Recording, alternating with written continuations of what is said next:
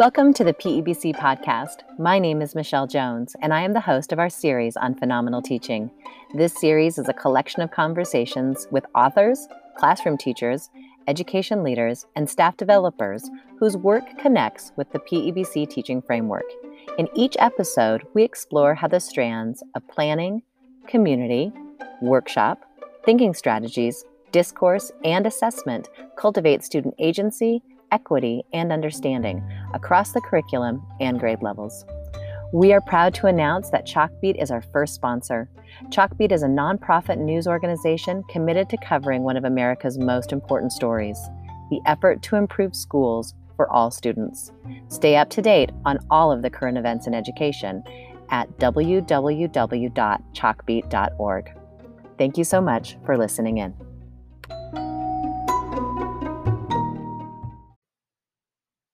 Today, I have the great pleasure of chatting with Antonio Sacre, the greatest storyteller you've never heard of. Antonio's tales of growing up bilingually in a Cuban and Irish American household have inspired children worldwide to gather their own family stories and become storytellers themselves. Many of his stories have been published in award-winning books and audio recordings. You might know My Name is Cool, A Mango in the Hand, or The Barking Mouse. In addition to writing and telling stories, Antonio facilitates professional development in the area of teaching writing to educators from pre-K to graduate school. Antonio, welcome to the PEBC Phenomenal Teaching Podcast. How are you? I'm well. It's such an honor to be on this podcast with you. It was so great to meet you just a couple of weeks ago. I had the opportunity to moderate a session that you were speaking to teachers about, just the craft of storytelling and the importance of students and teachers to telling their own stories. So it is just an honor to have you today and to be able to have this conversation. I would love to jump in and just talk about storytelling. What is a storyteller and what does a professional storyteller do? It's so interesting. So my father, I talk to my father. I'm very lucky to be able to talk to him most days. And he a couple times a week, he'll say, "I can't believe you are making a living as a storyteller because you are like the 10th best storyteller in our family." And so in some ways, if you think about that, I think most people would say they're not even the best storyteller in their family. Now, there are for sure some people who are that storyteller in their family. So it's weird because there is sort of the traditional storyteller, there's the professional storyteller, and then there's the thing that everybody does all the time. We tell stories all the time. When you're late coming home from shopping, you tell the story to your partner about what was going on. Your kids tell the story of what happened on the soccer field. So humans are hardwired for story. There's a lot of graduate level theses and books written about the thing that happens when a human hears a story.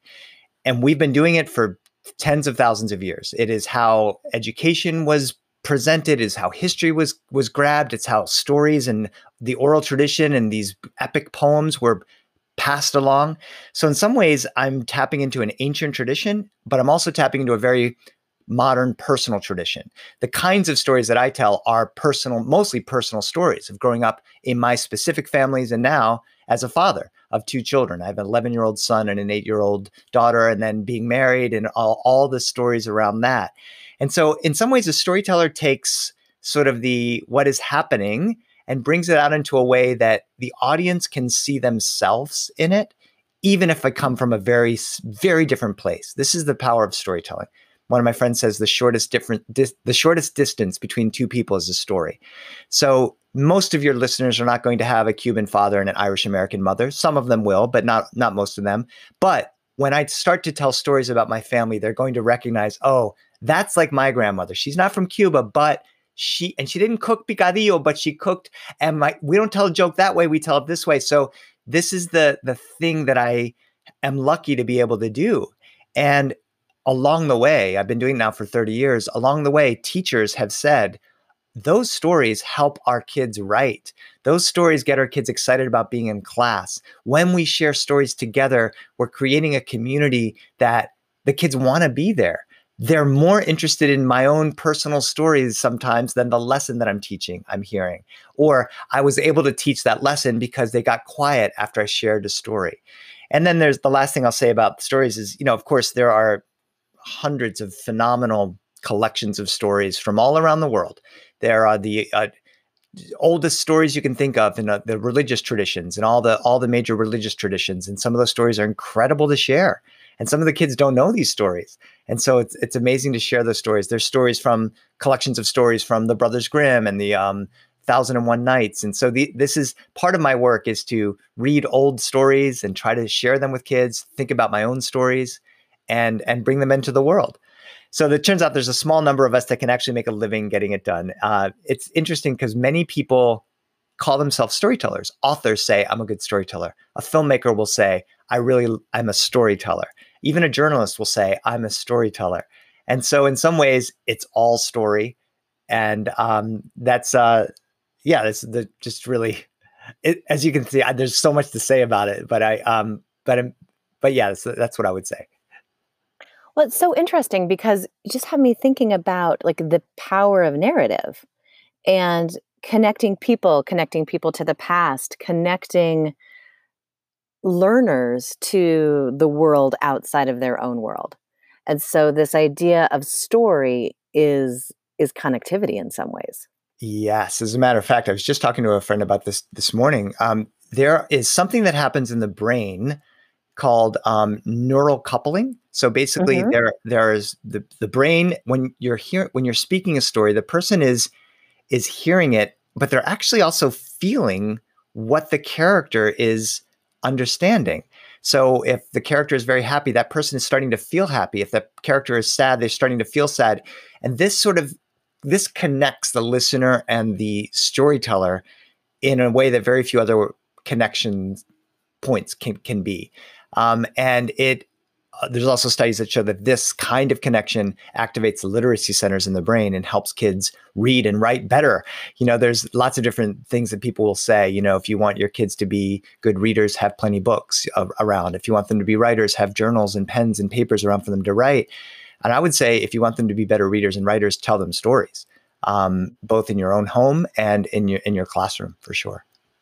So really, not only are we creating that personal connectivity, but we're also creating neural pathways for readers, writers, speakers, and listeners and communicators. Yes. And it's funny because I'm also aware of how busy teachers are and how much they're supposed to do. And this is not, Absolutely. Yeah, right. And this is not like, if I were an opera singer, I might say, opera is amazing. And if you can sing opera, you will make kids be better mathematicians. Well, it's impossible for us to learn opera singing but storytelling, there is nobody out there listening that doesn't tell stories. You may like opera, but you don't sing opera. You may love dance, but you can't get on point. You may love soccer, but you're not going to kick a 30-yard field goal. That kind of soccer. You know what I'm talking about. Exactly. Football. But storytelling is something you can already do. Even, some of the teachers I talk about, as you're moving from, if you're in brick and mortar, going back to brick and mortar, moving from the rug to math time, let's just tell a 30-second story about my crazy uncle Patrick as he was doing, and these kinds of things make the kids excited to make that transition. And also, give them a memory. I forget who said it, but they won't remember what you said. They'll remember how you made them feel. So what happens if you just introduce little snippets of story from your family throughout your Zoom sessions or your classroom sessions? How does that make the kids feel? What does that help? There's something there that's really powerful. Wow. I mean, you're just, my brain is going in 20 million directions because I'm thinking about some of my best teachers have been incredible storytellers. I think about one of my mentors, Lori Conrad, and she always tells these short, engaging stories that really do kind of prime my brain for learning and get me ready. So when I'm thinking about you as a storyteller, and you've been telling stories professionally for 30 years, probably a lot longer than that based on what your dad has said. But so let's talk a little bit about the craft of telling stories. Where do your stories come from? And how would, someone who's thinking, okay, I do want to have a little bit more narrative. I do want to create this personal connection with kiddos. Where do we generate stories? How do we get started, or how do you get started? It's very interesting. One quick question for you. You said that one of your mentors was an incredible storyteller. Let me ask you, were they really an incredible storyteller? Did they have incredible stories? Were, you know what I mean? Do you have a sense of why you put that adjective to that? I think it's something that you mentioned earlier, that a great story has this quality of being universal. Like, Yeah. your grandma didn't cook this, but you can relate to my grandma's story. I Yeah. think there's that piece in her storytelling that you could make a personal connection to the story, even if it wasn't your own story. Right. And there's a little dash of humor and wit in her Uh-huh. words. Uh-huh. So it's a good question. So for me, how do I think about my stories? Part of it, there's a couple of things. Part of it is trying to understand myself. So I'm a father, I have 2 kids, I'm a husband, and life is hard. Sometimes life is harder than other times. All of us are in a really hard time right now in the middle of a global pandemic. So, how do I navigate this? How do I deal with the ups and downs? I try to sort of think about that, because if I'm going through it, a lot of people are going through it. I love to think that I'm super special, and I'm not. As my dad would say, I'm not even the best storyteller in my own family. But what is, I think one very specific thing is the specificity. It's the specificity of what you're going through. You know, I'm sure if you're a parent or a teacher, you know, what did you do this summer? Went to the beach. You know what I mean? Like, that's not specific. So can you zero down? One of the images I use for myself in my writing is a funnel, right? You pour in a bunch of words into the top of the funnel, and you keep going down and down and down the funnel until that perfect word comes out, or that perfect sentence, or that perfect image, or that perfect specificity that really, really tells that story. So, you know, many of my stories just come from, well, to be frank, all of the old people in my family who are the better storytellers than I am, most of them are gone now. So part of it is just, I just selfishly want my kids to know these people that they will never meet. And so that's one very personal place. As a matter of fact, one of the very first stories I ever told was about a year after my grandmother had died. And I was just like, I miss this lady and I want you all to meet her. And this is all pre-cell phone. It wasn't like, here's a video of my grandmother. So, Mhm. and you know, and so there's just a small moment, right? This is from the writer's workshop, a small moment sitting on the couch with my grandmother. So she lived in Miami, Florida. She came from Cuba, and a lot of Cubans were in Miami, Florida. And so we would sit on this couch, and she had this exquisite, expensive, beautiful white leather couch that was covered in a 1/2 inch thick clear plastic, that when you sat down on that plastic in Miami, your back stuck to it and you just get sweaty, and it was so uncomfortable. And you could put your hand underneath that plastic and feel that smooth leather. You're like, abuela, ¿por qué tú tienes este plástico en el sofá? Why did you put this plastic on the sofa? And she says, because you have the sweaty teenage bodies. I don't want any of that on my couch, you know? So there's, to sort of comment on the story, like, there's such a specificity of that. Maybe none of you had a grandmother that had a white leather couch, but they had a whatever it was. And Mhm. you get a bit of the personality of my grandmother and me, and it's Miami. So I'm zeroing in, and then that allows you to also think of your own, right? And so that the last little bit of that story is, I don't even know how it happened, but I said, abuela, ¿cuántos años tiene? How old are you? And she said, ay, mijito. And she's super old at the time. Nunca pregunta una mujer cubana cuántos años tiene. Never ask an old Cuban lady how old she is. And so the joke became how old you are. And I just, there was nothing to do. We didn't have the internet. There was only 3 channels on TV back then. That's how old I am. And so I just kept asking her, and she kept answering, I'm 15 years old. Abuela, tú no tienes 15 años. I'm 22 years old. You're not 22 years old. How can you be 22? I'm 15. You can't be my grandmother. And she's laughing, and we're laughing. And I said, tell me, verdad, abuela, ¿cuántos años tienes? And she told me her real age. And she made me promise I would never tell anybody what it was. She told me her real age. And I said, abuela, that's so old. She said, sí, mijito, I could die at any minute. Oh, abuela, that's not funny. She said, I have to say this in Spanish. She said, yo tengo una pata en la tierra en otro cascarón de plátano. She said, I have a foot in my grave and another on a banana peel, and I could slip and die any minute. And now I'm like, abuela, that's not funny. Don't say that. And then she said, no, mijito, it's part of the circle of life. And then she closed her eyes and her head flopped over. Now I could see her breathing, But I said, Abuela, I know you're still breathing. I can see you breathing. But her face didn't move. Abuela, that's not funny. Still breathing, but face not moving. Abuela. And some tiny part of my 15-year-old mind thought, did you just die? ¿Te moriste? And without moving her lips or her face, she said, sí, yes, I just died. Abuela, how can you speak if you just died? It's a miracle. So this little thing, you get to see some of the relationship of my grandmother. Part of her memory comes alive. One of my favorite things that kids say when they hear me, I've 5-10 stories about my grandmother. Oh, when your grandmother says this, her memory is still alive when these kids hear about my grandmother. And then this, for me, very, very, specifically becomes write about, maybe you don't have a grandmother. Maybe you don't see her. Maybe she's in another country. Maybe she's already passed. Maybe you're not in touch with her. But who is that old person that makes you laugh, that makes you feel safe, that makes you think, that teaches you little things? Old people, my grandmother taught me, we're old. We're going to die at some point. She didn't specifically say, we're going to die. You need to pay attention. She made a joke about it. And so much so that it became things that I love to share with my friends. And then later on, I shared it with other people as well. So that's one of the examples of what I do. And, one of the things I love to ask teachers is, how many of you know a bunch of family members? How many of you have family members that your students will never meet? My dad, who I love and still alive and healthy, he doesn't travel. You'll never get to meet my dad. You have to learn about him from me.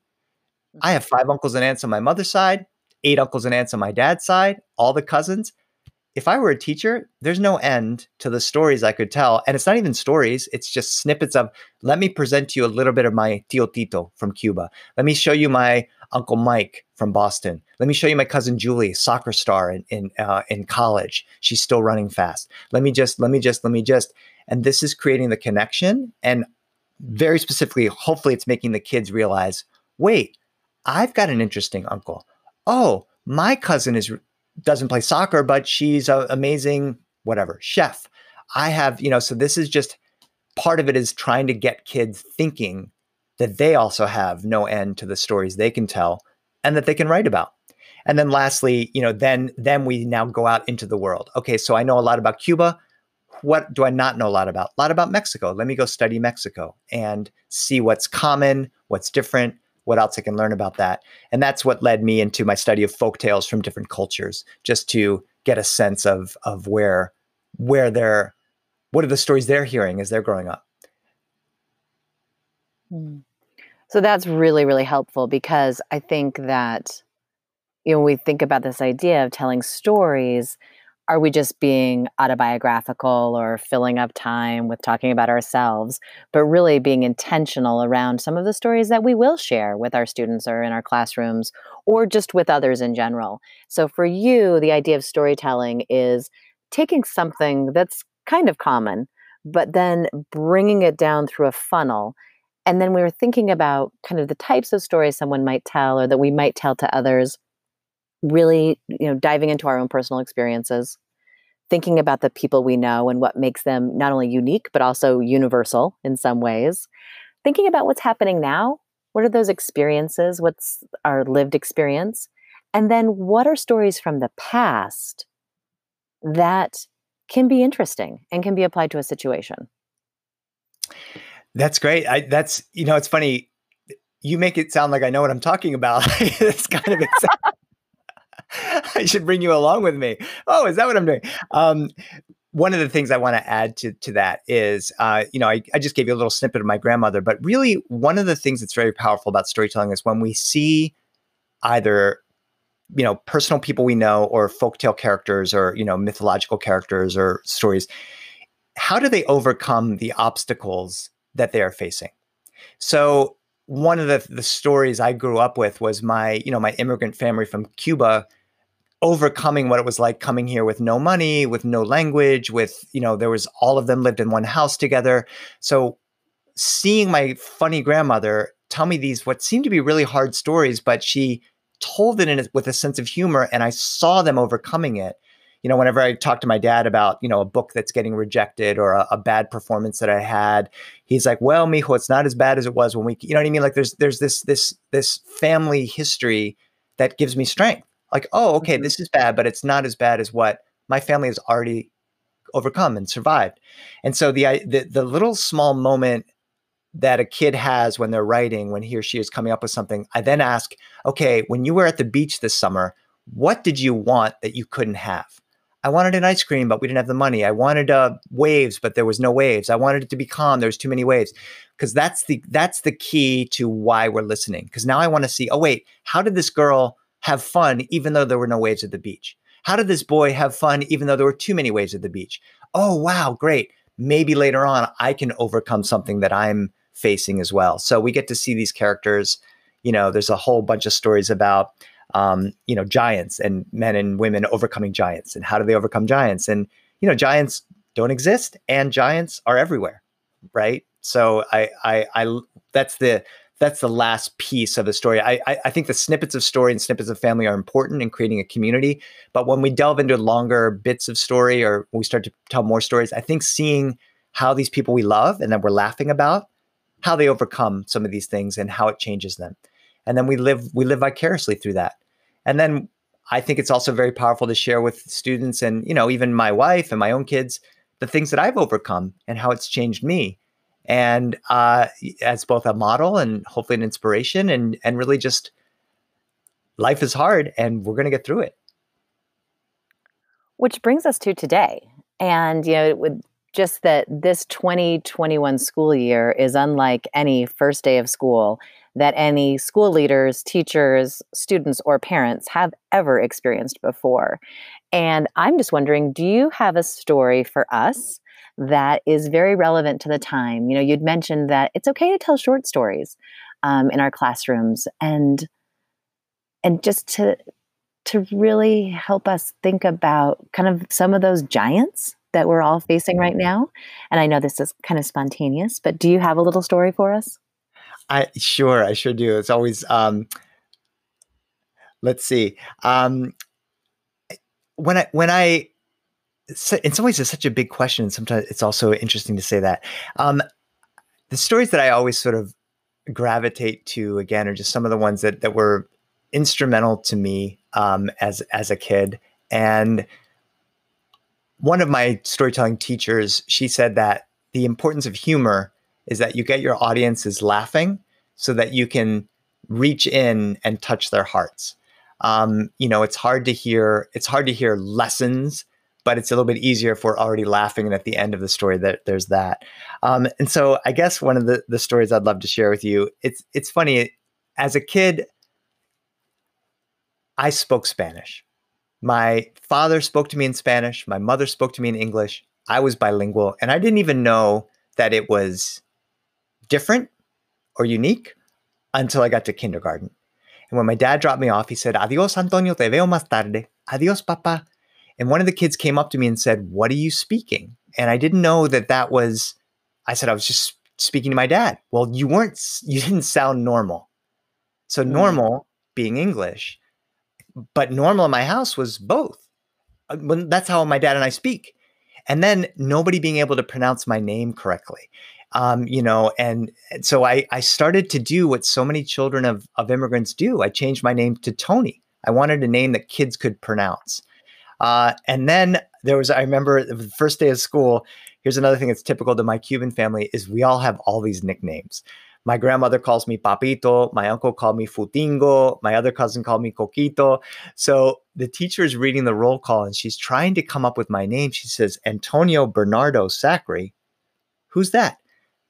And I looked around the room because I had all these different names. And finally I said, well, I'm not sure that's my name because my uncle calls me Coquito and my grandmother calls me Papito and kids started giggling and laughing. And it was a long time ago. They sent me to the principal's office. I created a ruckus in the kindergarten classroom. And when the principal wanted to hear the story of all my names, he started laughing. He said, your name is cool. And that's your new nickname. And I got back to my kindergarten classroom and the teacher said, did the principal straighten things out? I said, yeah. He said, my name is Antonio, Bernardo, Papito, Coquito, Futingo, Sacri. And he said, my name is cool. And my teacher said, well, Mr. Cool, welcome to school. So what I love about that story is just all the different nicknames. I love the idea that many students have nicknames. I love the idea that we can start a school year, even virtually, just talking about our names. Even the fact that I'm now really Henry and Nina's daddy. That's what I'm known at their school. I'm nobody else but that person. I am Andrea's husband. I'm the storyteller guy. I am, so I have these roles that people have given me. And I feel like, just sharing small things like that, I think it just kind of normalizes a really not normal time. Kids love, I'm thinking about students, they love hearing stories about your pets and your own children and the things you're doing. I know that when we spoke a little bit yesterday, your kids play baseball. I love baseball. Cubans love baseball. And so now this is a connection that we have, even if I didn't hear more about that. And I'm kind of interested. I can imagine all the baseball stories you could tell in your classroom. And also as a teacher, depending on the grade level you're teaching, what lessons could you pull out of when your son struck out, or when your son hit the game-winning double, or when your son got hit with a baseball, or when that coach was mean? All of these things are just directly from your experience, can become stories and lessons that can feed whatever you're teaching. And of course, not every teacher is going to have kids who play baseball, but whatever it is that you're interested in, bring it into the classroom, bring it into the Zoom or the Google Meet lesson that you have, and just see what happens. I think it's back to what we talked about at the beginning. That connection that's happening in the brain is creating a community even through the screen. And there's studies that say it helps them read and write later on. And this is all levels. This is the thing that the hardest thing about my job is that people think, oh, it's just for 5 and 6 year olds at the library. You're just reading to kids. And it's not. It's all the way up, all the way through high school into college. Wow. So I would love to make a little bit of a segue, or a little bit of a transition, if you will, into talking about the art of teaching writers. Mm. I think that we think about, teaching writing versus teaching writers. Yeah. And I know that a lot of your work, I know you think about yourself as someone who facilitates professional learning for teachers to nurture the writers in their classroom, and that you do work from a preschool kind of age group all the way through graduate school. Yeah. At the PEBC, we have our PEBC teaching framework. And I know a lot of the strands really align very closely with the work that you believe in and advocate for. Things like, creating a community for all learners, planning for understanding and agency, developing workshops where students have ownership and independence, using the thinking strategies to access content, engaging in discourse that's meaningful, and of course, assessing what students know and maybe, what they don't know yet. So when you think about yourself as a professional educator who facilitates professional learning for teachers, thinking about this school year and launching workshops, what are some considerations that you would love for teachers to think about?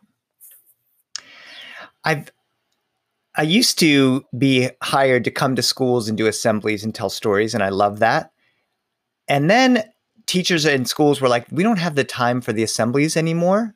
Can you come and help the teachers be the storyteller? And at first it was really shocking, because I was like, I don't want to lose this wonderful job of making these kids laugh and sitting in the cafetorium and they're laughing. And it's great. But I realized the practicality of that too. The thing that I want every teacher I work with and every student I work with to know is that they have it already in themselves to be storytellers and writers. When you look at your again, just thinking off the top of my head, your kids as baseball players, they've studied, worked really, really hard. You can't throw me in front of one of those pitchers and try to hit something, because I don't have that. Maybe I could work hard to it. Maybe I'm not a baseball player yet. This speaks to growth mindset, but the reality is, as a storyteller and as a writer, you can get thrown in that situation because you have already the experience to write about it. So many kids, when I talk about a vacation, some kids are like, I've never gone anywhere. And there's always that one kid who's been on a helicopter trip to the middle of the Grand Canyon where they saw dolphins magically jumping down the river. You know what I mean? And then like the kid's trip to the beach is like, well, I just went to the beach with my family, And so the reality is that story with the trip to the beach with the family can be as moving or more so than this spectacular once in a lifetime trip that a kid is going to take. So this is the thing that I try really hard to let people know. There's a craft behind it. There is the fact that I can fill a funnel with 1,000 words. It's because I spent countless hours reading and I spend time with the dictionary. So I'm not saying I'm not super skilled and crafted and expert at what I'm doing, but you can still start at a place where you have that story to tell. Now, we do need to continually read and learn new words so that we can give ourselves the tools to make them happen. But the story is already there. When I work with the youngest kids, they can speak long before they can write any words. They can tell you a story. Sometimes you can't get them to be quiet. They just keep going on and on and on. So now, can a 4-year-old or 5-year-old write a story? No. Can they tell a story? Yes. Even adults, many of us feel more comfortable speaking than actually writing. Tell me about what happened versus write down what happened. That's really intimidating to some people. So I love the power of the oral tradition that can just unlock these things. Also, just personally, I like to share my own process. My first drafts are oral. I'm just speaking my first drafts. Then I plan and then I write and then I speak it out loud again and I plan and I write. And so I love to just share that process with the students. And the last thing that I share is, I do model the life of a writer. I always have a journal going. As the kids are rolling into an assembly, I'm usually writing. And sometimes I'm just writing, kids are rolling into assembly, or sometimes it's poetry or snippets of things. So these are, as much as, again, I'm very aware of everything teachers are being asked to do. But I'm also aware that this is not a tool they don't already have in their toolbox. I want them to realize this really simple tool is really powerful. My wife is a high school English teacher, and many of her colleagues are creating phenomenally beautiful online Zoom platforms with the latest technology.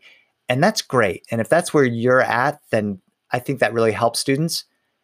And what happens if you just look at the camera and tell the kids a story? I feel like this is really, they're really looking for some sort of connection. And I feel like we already have it, we already do it, and we just forget. It's kind of like the simplest tool in your toolbox, the one that everybody uses, is in many ways the most powerful tool that you can use.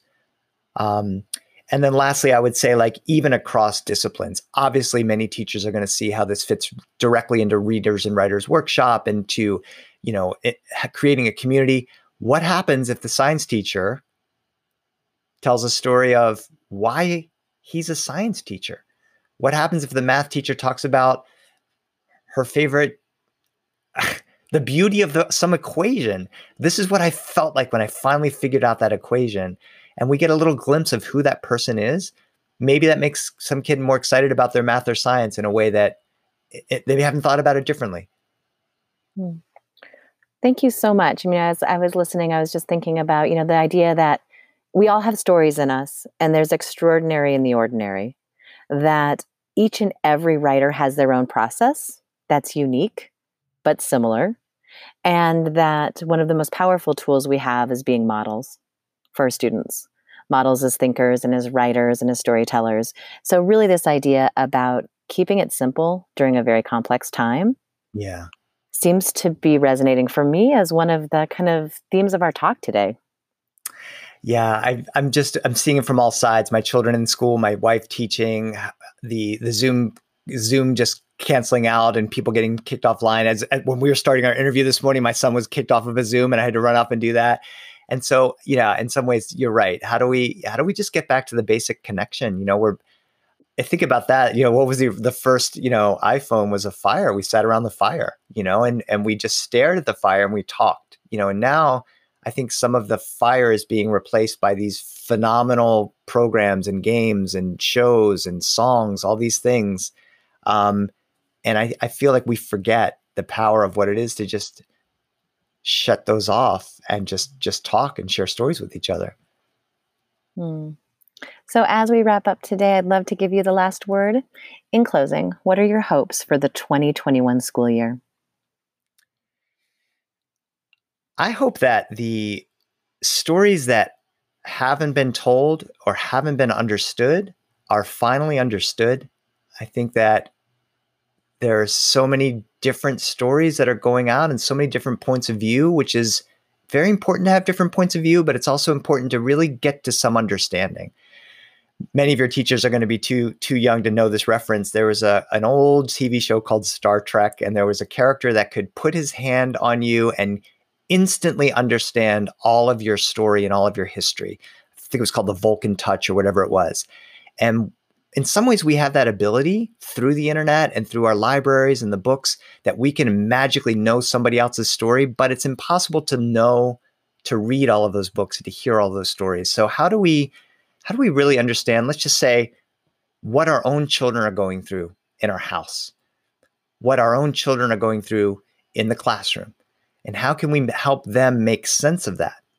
And one way is to help them tell and write or draw that story, and then give them the gift of having that story heard. Maybe that's in a pair share, maybe that's in their spotlight on one of their virtual classes. It's really powerful to have someone hear your story and for you to feel like they understood it. So as teachers, we're trying to give them the tools where they can tell their stories. And if those tools are sharp enough, then they will get that story across. And then also back to, we have to be better listeners. We have to really understand what people are going through to help get to some sort of answer, or at least some sort of healing, some sort of peace. Antonio, thank you so much. Thank you for having me.